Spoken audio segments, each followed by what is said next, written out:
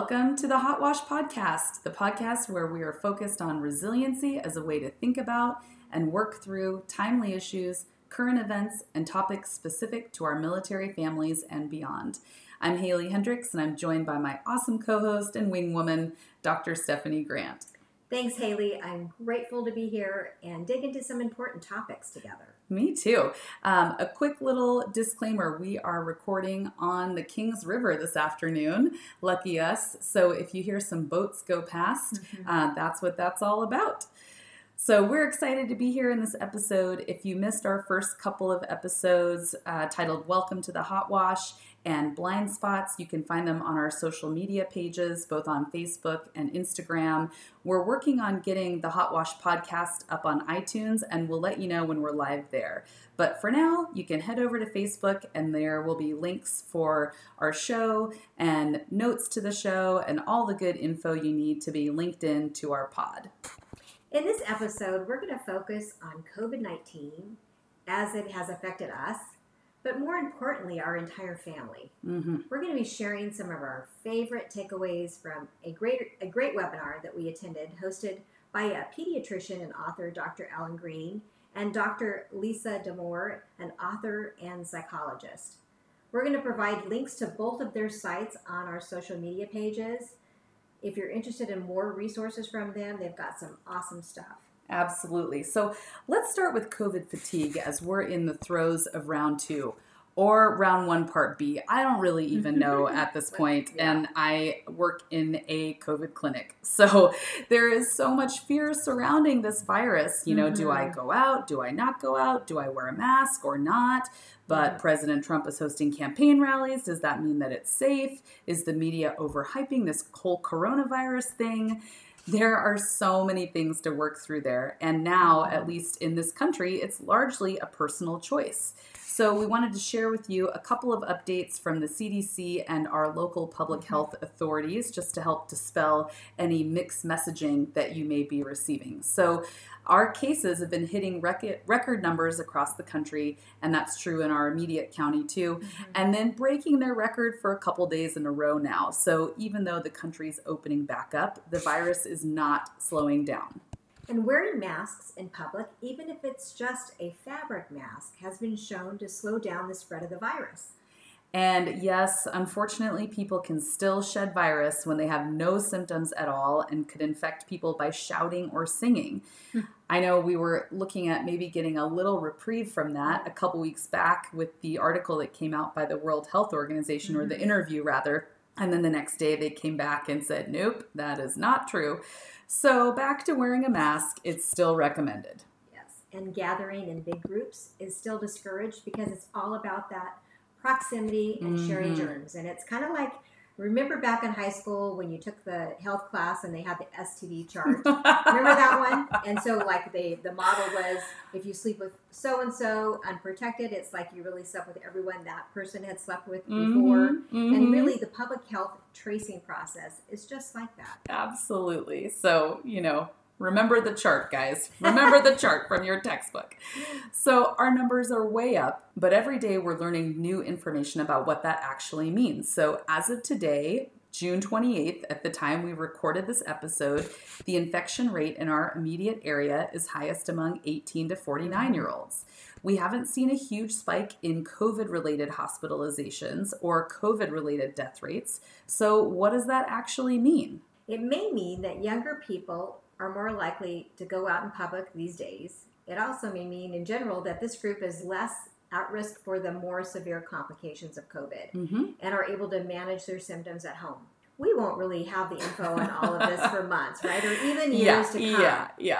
Every day with a new disease in the early stage of a pandemic, the information is shifting and evolving, and it's like drinking from a fire hose most of the time. Yeah, absolutely. So, you know, we know how frustrating this is for everyone. By the way, I mean, remember at the beginning where they said to avoid anti-inflammatories like ibuprofen?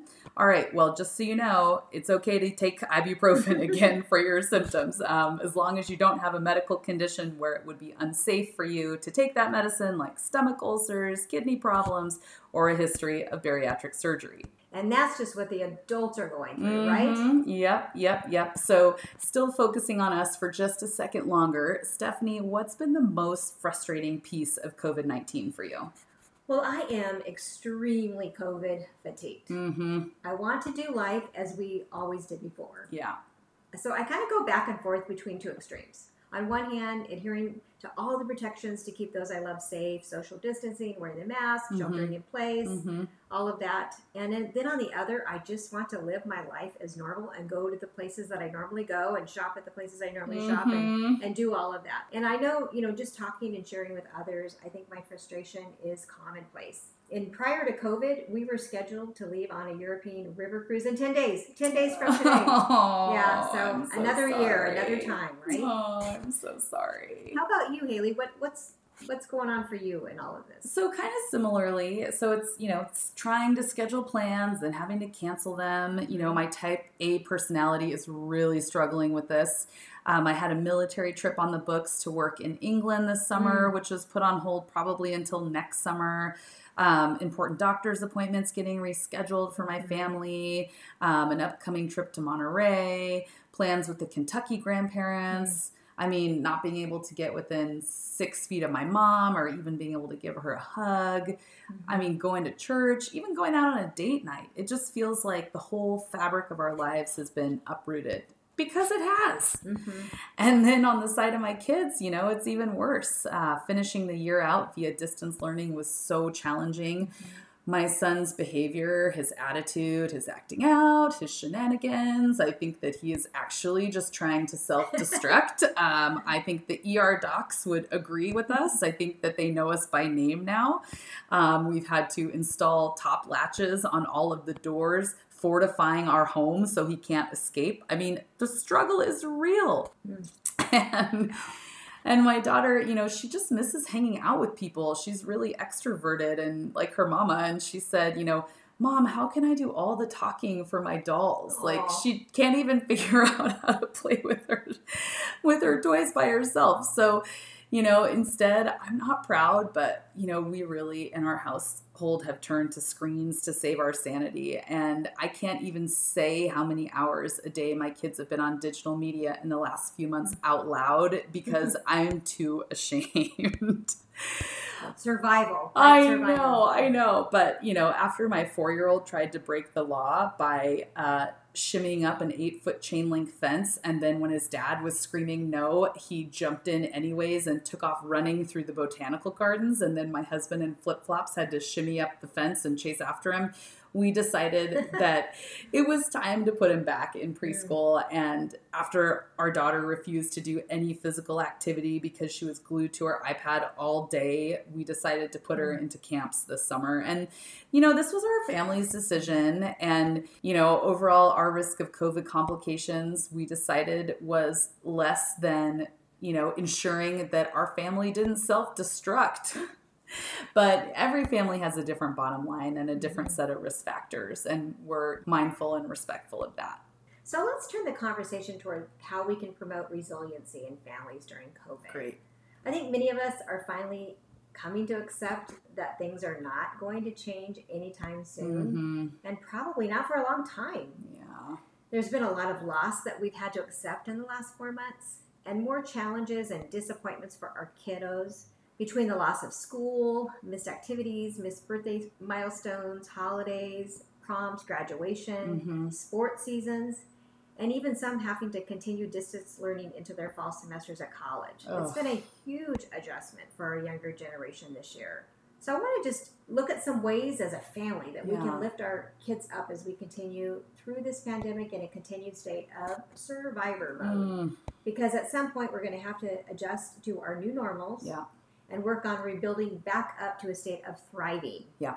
It's just not possible for our hearts and our minds to live forever in survival mode, in that fight or flight. Yeah, we're not designed that way. No. So, okay, let's take a quick digression and let's talk about survival mode and the stress hormone cortisol. So I learned this from an old colleague and a neuropsychologist, and I'd love to have him on our show. I'll have to get to work on that. But in a quick recap. So back in the day when we were cavemen, we'd be walking along and we'd see a tiger. we would either freeze or run. This idea of fight or flight is actually a misnomer. It's freeze or run. So or play dead and run, I think. Fight a tiger is not really something. You tell me how you're gonna fight a tiger, right? Oh no, that made me think of that documentary on Netflix. Yeah.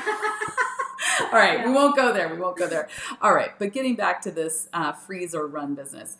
So a whole bunch of neurochemical reactions are taking place to help us hyper-focus on staying alive. And with that, our stress hormone cortisol gets jacked way up to help facilitate this. And then we would either live or die. So if we lived, when we made it to the other side of the tiger, we would get a steep decline in our cortisol level. Well, in modern day times, given our increased work demands, our social stressors being so linked into a digital society where we're often expected to be available and working 24/7, and because of all those things, we really do live in this perpetual state with elevated stress hormone levels. And while it used to be sort of this spike drop portrayal on the graph, now it's just this, slow, perpetual, increasing steady state line on the graph. And then let's throw a pandemic in there, and we've got really a huge problem.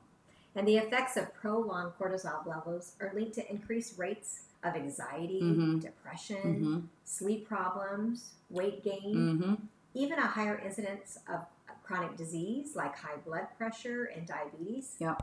So eventually we're going to have to take our foot off that cortisol gas pedal, right? And figure out how not to live in a perpetual mode of survival. Because our tiger out there is not going away anytime soon. He's sure not. So, Steph, let's talk about how to do that. Well, I think tip number 1 is to be present. Focus on being present. We hear that a lot. What does it mean, right? Being present.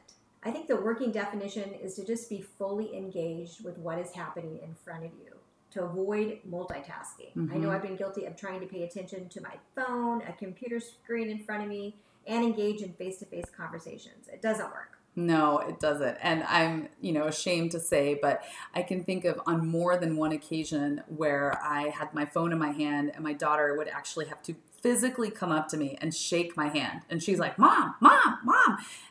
Honestly, I don't think I heard her say it the first 2 times. It wasn't until she shook my phone hand that I realized that she was trying to get my attention, and I'm not proud of that, but that's real right there. We are master multitaskers, or we think. Right. Really doing it well. Yeah.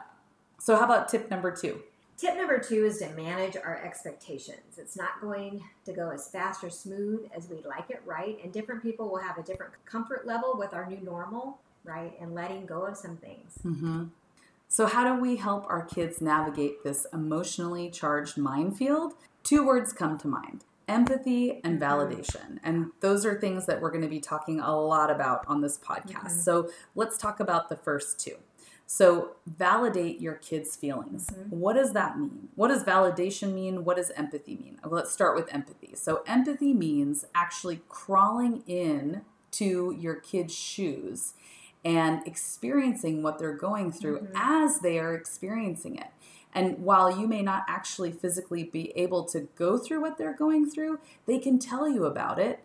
And in telling you about it, then you can validate or, make them know that you hear them, you understand them, and you accept what they're telling you as truth. That's the validation piece. So we can start out by validating and empathizing with our kids. And I think what's important to remember is validating our kids' feelings and showing them empathy can go a long way in really building trust and in allowing them that safe place to process what's going on for them. I think about how often I jump into my own understanding of something that's making my daughter upset. When I actually sit with her, I put my own timeline aside and I ask her to explain to me what she's feeling. Her reality becomes much more clear. And it's way different than the way that I perceived whatever the situation was to be before I talked to her about it. So I think, to empathize, we really have to understand how our kids are feeling by validating the emotions and experience as they share it with you, not how you think they're feeling about the litany of challenges they faced over the last few months. And a sneaky secret or a mind hack, or I guess I should say a life hack. That's what there you go. Yeah. By modeling this behavior for your kids, you can show them how firsthand to navigate loss and difficult feelings for others as well. It's really just a great life skill to have. Yeah, absolutely. Okay, so on this webinar that we were on, you guys, Dr. D'Amour shared this great analogy of a wave to describe a healthy way to deal with loss.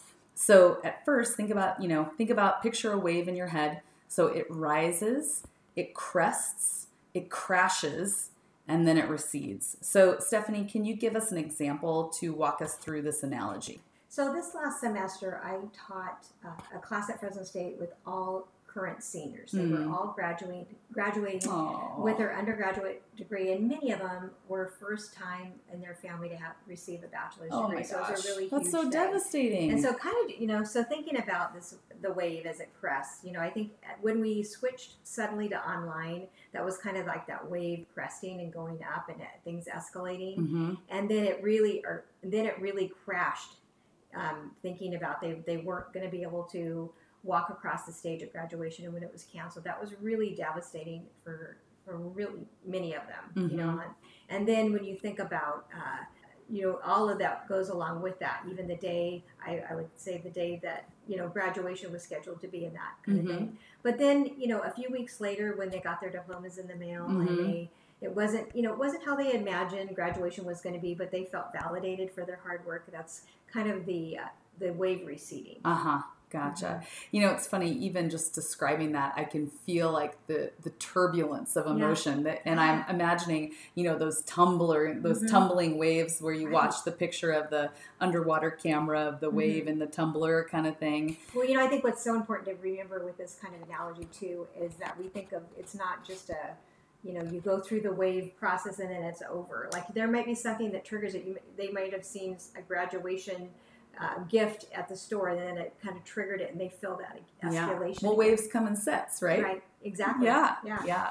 So how do we help our kids get through their anxious thought patterns? Here are some tips that we pulled and extrapolated from the webinar for keeping your kiddos centered this summer while they're waiting to hear really what their future is going to look like in the fall. So number one, don't overpressure. No one needs to invent the best way to do X, Y, Z over the summer so they can get into Harvard or special college.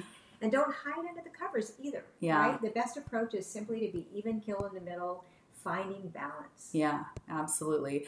The irony of me reading this one, because it's about setting limits on technology. But it's so true. And I mean, this is something that our family is working on right now. We've been having this conversation a lot in this last week. So set a tentative schedule for your kids and then use the technology, whether it be, phones, tablets, gaming, TV, use that to frame the real life, not the other way around. And also, boredom is good. And when I think about, when I was a kid and we didn't have all of the technology and we had to go out and make forts and, take sticks and... We had to play outside. Things. Exactly. And then I'm also reminded of your daughter's story, just even during this COVID time. Yeah. You said she froze a bowl of water and then she used it as an ice skating rink for her LOL dolls. I think that's so awesome, and how she's obviously going to be a future Olympian because she was having them judge the competition, and she had one judging and the other, so innovative at her young age. Right. But then I'm pretty sure I've already ruined her for life after that, because now in the interim, she spent way too much time on the tablet. Now I can't get her to leave the house. So, everything's a continuum, right, guys? It's a journey. It's a journey, right? So speaking of it's a journey, we want you to think about trying to model behavior for your kids. So, they're going to have a lot of bad days during this time. And sure as heck, we're having a lot of bad days during this time. So I know for many people, the go-to coping mechanism after a bad day is having a stiff drink. I mean, we see that image, fortified in TV and movies and print ads. And, that's the number one go-to. But, that's also something just to be mindful of, because our kids are seeing that behavior and they're thinking, okay, this is what grown-ups do when they've had a bad day. So we encourage you to model a different kind of behavior, maybe coming home and saying, you know what, guys, mom's had a rough day. Who wants to go out for a walk? Or these are much healthier ways for us to demonstrate how to cope through hard times. Absolutely. And, in a way, technology for kids is kind of like alcohol for grown-ups, so they might... numbing and way to avoid. Yeah, absolutely. Yeah. Or I should even say this, technology is also that way for grown-ups too. So, just being mindful of how we respond to difficult situations in our life. And as scary as this seems, but it's so true, our kids are always watching us and looking to us to be the example and to set the guidance. Try, if that's sort of your go-to method is to grab a drink, try grabbing your kids and going outside for a walk instead. Mix it up a little bit. Absolutely. I think, too, establishing milestones and rewards. So we don't want our kids to be, I should say we want them to be intrinsically motivated to make good choices and do the right thing. Yeah. But you know what? Sometimes those extrinsic I can't say that word today. Extrinsic. Thank you. Yes. Rewards, like a fun-sized pack of candy, can go a long way, right? And really, motivating them. Yeah, it sure is in our potty training struggles with our son. Yeah. M&M's, yes, I remember those. Or Skittles. I think we used Skittles back then. Oh, nice. Yeah. And then number 6, teach your kids how to take a deep breath. So this is really cool. So there are just this whole network of stretch receptors on the lungs. And when you take deep, sustained breaths, those stretch receptors then send neurochemical signals up to the brain that tells your brain to turn off the alarm. So while we've known for a long time that, deep breathing is a technique to combat, panic attacks, for example, honestly, I always kind of thought it was like fuzzy medicine. I didn't know that it was actually linked to a physiologic response. There's actually science that backs it up. That's which so is cool. So cool. Yeah. So for your kids, an easy way to teach them how to take a deep breath is to have them put one hand on their chest, one hand on their belly, and then have them inhale for 4. And of course, you do it sitting on the ground with them. And then hold your breath for 4 at the top of the inhalation, and then breathe out slowly over 4 counts. So that in for 4, hold for 4, out for 4, that will allow the lungs to fill up with oxygen and get a good stretch on, and to send those messages up to the brain that it's okay to turn down the anxiety alarm. And what great coping mechanism you're teaching your kids as Absolutely. They navigate life on their journey ahead, right? We did it once a few weeks ago. My daughter was having a massive tantrum because we had just put together a puzzle, and it probably had like 40 pieces in it, and we were feeling proud about it. And her brother, who I've referenced throughout the podcast, the self-destructor, right? Yeah. Bam Bam.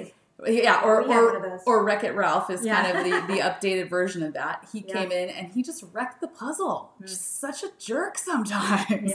And she, little brother. And she fell off. She flew off the handle and just was melting down. So we did the deep breathing technique, and it really worked. Yeah. Oh, that's so cool. Yeah. That's so great. Yeah. So, okay, in wrapping up, our take-home tips are to be present, manage your expectations, empathize with your kids, and validate their losses and challenges right as they're experiencing it in the present. Yeah. And think of loss as a wave. It recedes back, but you got to let it build, crest, and crash first. And if that wave continues to crest and crash without any recession in the foreseeable future, reach out to your pediatrician to see if getting some help is the right answer for your family. Don't overpressure your kids. Avoid the temptation to fill their virtual calendars. Downtime and boredom is good, and it can even foster more creative thinking. Limit screen time and model healthier ways to cope with stressful situations. And we've talked about this a lot already, and it's just so important. Set manageable milestones, use rewards when appropriate, and teach your kids to breathe. Hoosa! I've got a lot of homework to do with my own family. Thanks so much, everyone, for tuning in today. If you have questions or would like to leave a comment about today's episode, head over to our social media pages, the Hot Wash Podcast. You can send us a direct message or post to our page anytime. Thank you. Thanks for listening.